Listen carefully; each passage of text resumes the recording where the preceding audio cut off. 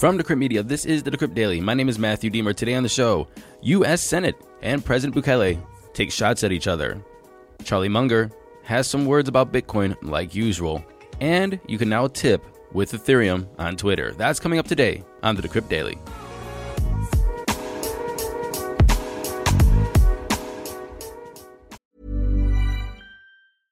I'm Sandra, and I'm just the professional your small business was looking for. But you didn't hire me because you didn't use LinkedIn Jobs. LinkedIn has professionals you can't find anywhere else, including those who aren't actively looking for a new job, but might be open to the perfect role, like me. In a given month, over 70% of LinkedIn users don't visit other leading job sites. So if you're not looking on LinkedIn, you'll miss out on great candidates like Sandra. Start hiring professionals like a professional. Post your free job on linkedin.com/people today. Good morning, everybody. Welcome to the show. Today is Thursday, February 17th, 2022. Before we get started today, I want to give a quick shout out to my brother. It is his birthday today. Happy birthday, sir. He doesn't listen to the show. Still going to give him a shout out anyway. I also want to continue our conversation from yesterday. I got one more email, so it's not too much, but I have one more email and some news about the emergency powers that Trudeau granted banks. And so I just want to read the email, read the news, and give a little bit of feedback. First, I want to tell you why we're doing this. Look, we're not talking about this because of the truckers or vaccines or mandates or whatever. This is not the point of this show. The point is because when you're talking about banks and cryptocurrency and the ability of governments to either control it or we're talking about regulations. We're talking about where the crypto space is going, how it's being integrated into either law or regulations or emergency powers, and how it's being looked at. So I feel like this is an important conversation to have because cryptocurrency is being mentioned, and it's being mentioned as a financing of, and fill in the blank of however it wants the narrative to be taken. So let's read this email from Roderick. Roderick said, I do not want my crypto news injected with pro-trucker stuff. I do not want the right to hijack crypto for what I see as essentially domestic terrorism and vandalism at this point. If players cannot bend down a knee during a song before a game without people losing their damn minds, then people clearly should not be able to disrupt global commerce at a continental checkpoint. I have messaged some of my favorite crypto people, you, Invest Answers, Pomp, and Coin Bureau, not to hype these people up. And first, thank you. I'm one of your favorite. I appreciate that. I think it would be best to avoid discussing it altogether. I want my crypto news focused on tech, developments, macro trends, candlesticks, charts, on-chain analysis, etc. Not people refusing to take a safe vaccine to help prevent death, which sounds like a reasonable statement no one should disagree with. But I know people choose to live in a fantasy land of conspiracies and selfishness. Thanks for the great podcast.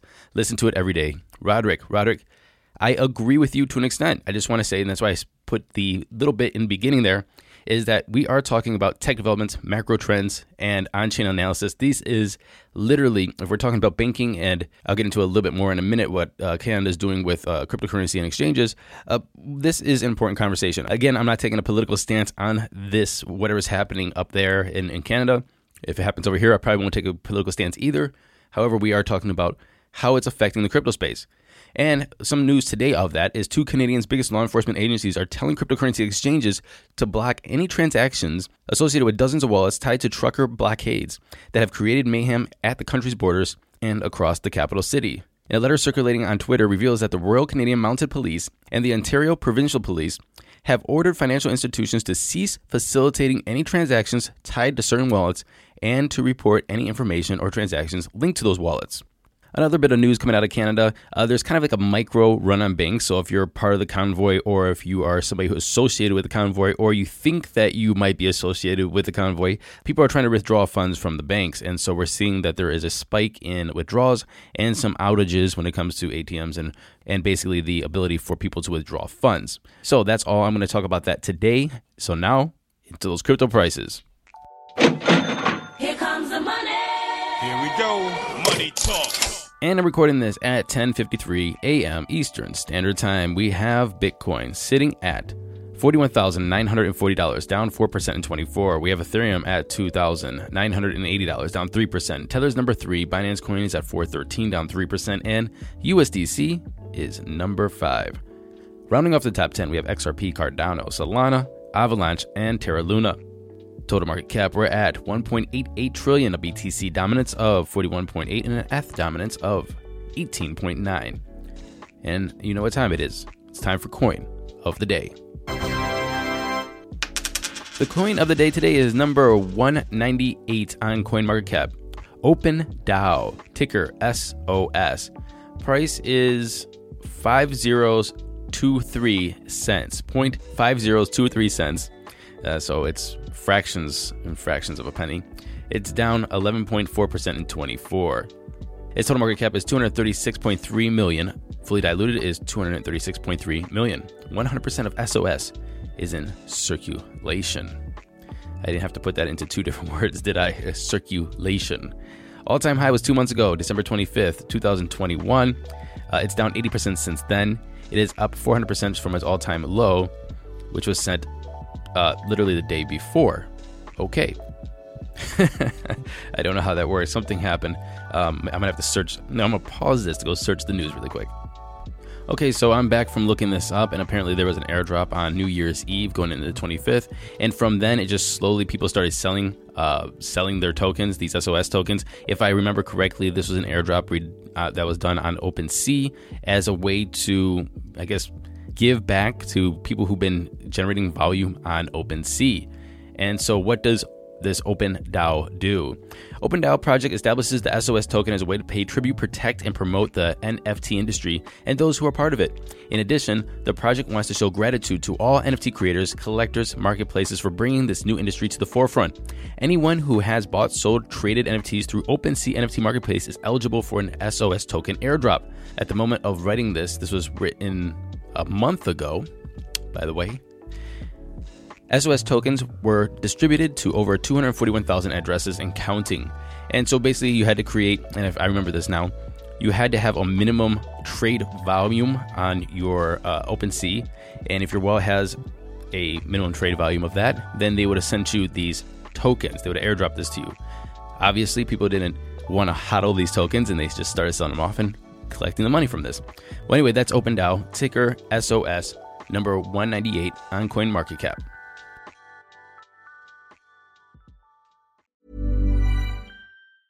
I'm Sandra, and I'm just the professional your small business was looking for. But you didn't hire me because you didn't use LinkedIn Jobs. LinkedIn has professionals you can't find anywhere else, including those who aren't actively looking for a new job, but might be open to the perfect role, like me.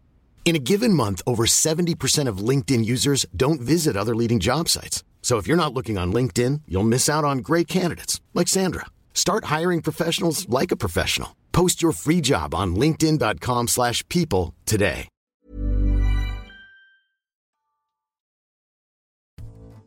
Moving into today's headlines, Intel CEO, and once we get to the end of this article, you're probably going to come to the same conclusion I have, so you're probably going to, just let me know if you come to the same conclusion. Actually, don't let me know. It's pretty obvious.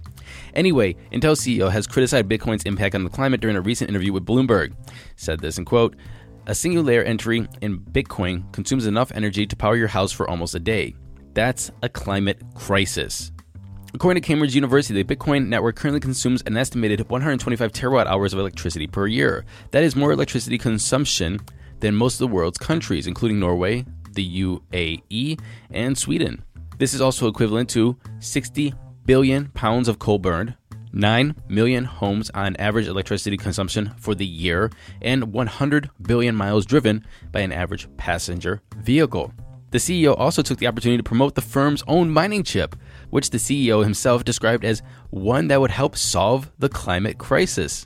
This chip is going to be 1,000 times better performance per watt than mainstream GPUs for SHA-256 based mining. SHA-256 is usually using ASIC mining, especially with Bitcoin, so I don't know if we're going to compete with GPUs. Anyway, we'll see what's going on with that. The CEO may sound anti-crypto. However, he said this in quote, "We're going to work on fixing this because of this powerful technology, an immutable, leverageable, digitized entry system that can transform currency, transactions, supply chains, and oh yeah, this one is exciting." I think that we all came to the same conclusion. Hey, Bitcoin's destroying the world. I have a product for you that can fix that. So in the same vein, NVIDIA has seen its revenue from the dedicated crypto mining hardware slump from $105 million in Q3 of 2021 to just $24 million in Q4 of 2021, a drop of 77%.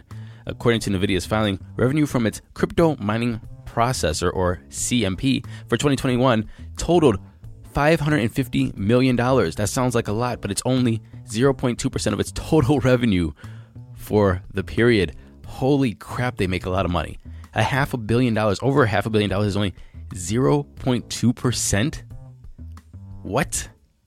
So even though there's a slump in their CMP sales, it really doesn't bother NVIDIA too much because their total revenue for 2021 is up 61%. And you know what? There's not much news about this processor, so it's really hard to understand, are they actually creating a good product? It's a GPU competitor. It's a GPU miner. It's trying to mine Ethereum or any other GPU-based mining cryptocurrency. And so is it actually better than a GPU made for gaming? Is it more efficient? Does it consume less electricity? Does it keep your costs down? Does it give you competition to be able to mine as much as possible and make as much profit as possible, comparing it to other GPUs?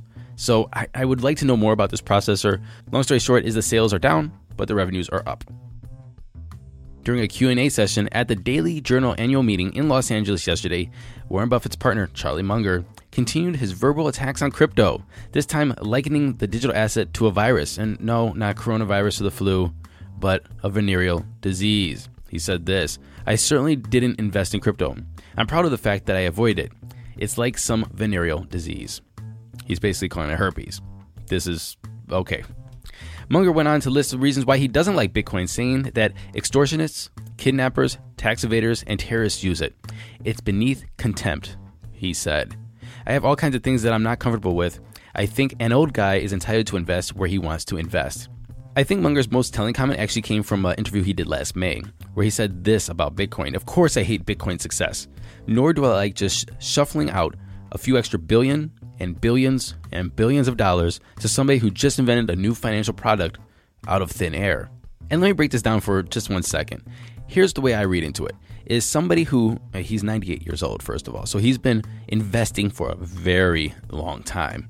And he's put his work into, in his time, his life, dedicated to a certain form of discipline and skill. And I understand that. And so when something new comes out that made people billionaires overnight, he's nowhere near as rich as Buffett, by the way, but he is damn rich. But he is looking at this as like, how dare you become as rich as I am out of something that just got created? I dedicated my life to this. And so there's a little bit of, like, I guess, animosity toward people who have now became rich based off of cryptocurrencies, while he dedicated his whole life to do a discipline of investing and research and so on and so forth. So I think that's where he's coming from with this, and I think that's very telling. At the same time, I totally understand where he's coming from too. I mean, he's a 98-year-old man that dedicated his life to investing and becoming wealthy in the way that he knows. And so when you see younger people, I guess, invent something out of thin air, in air quotes, like he said, become billionaires, it pisses you off. Okay, but that's just being a hater. You can now tip with Ethereum on Twitter. If you guys remember, Twitter Tips first launched in September. It allows users to link their payment details for third-party services such as Venmo or Cash App. Anyone so inclined, they can pay their Twitter users for their insights. They're great tweets. You know, you get a dank tweet, get some tips.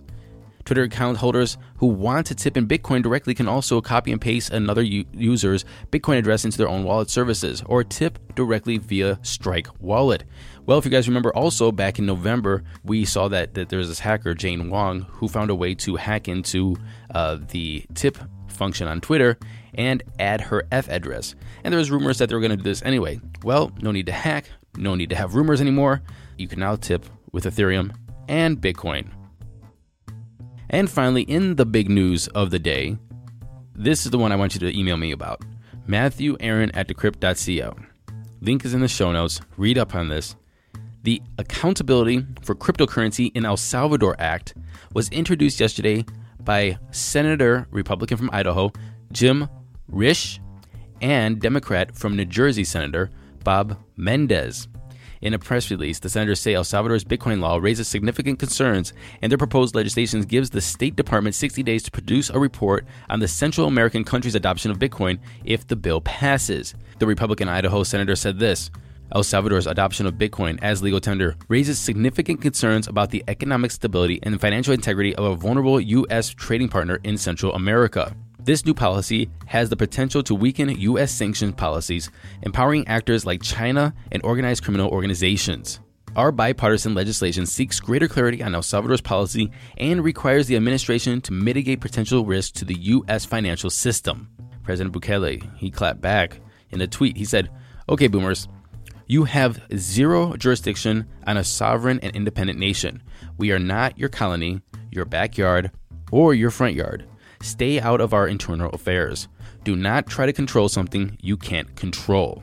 As you guys know, the Bitcoin as legal tender law in El Salvador has been criticized by the World Bank, the IMF, JP Morgan, and the IMF actually last month once again asked El Salvador to drop the Bitcoin law.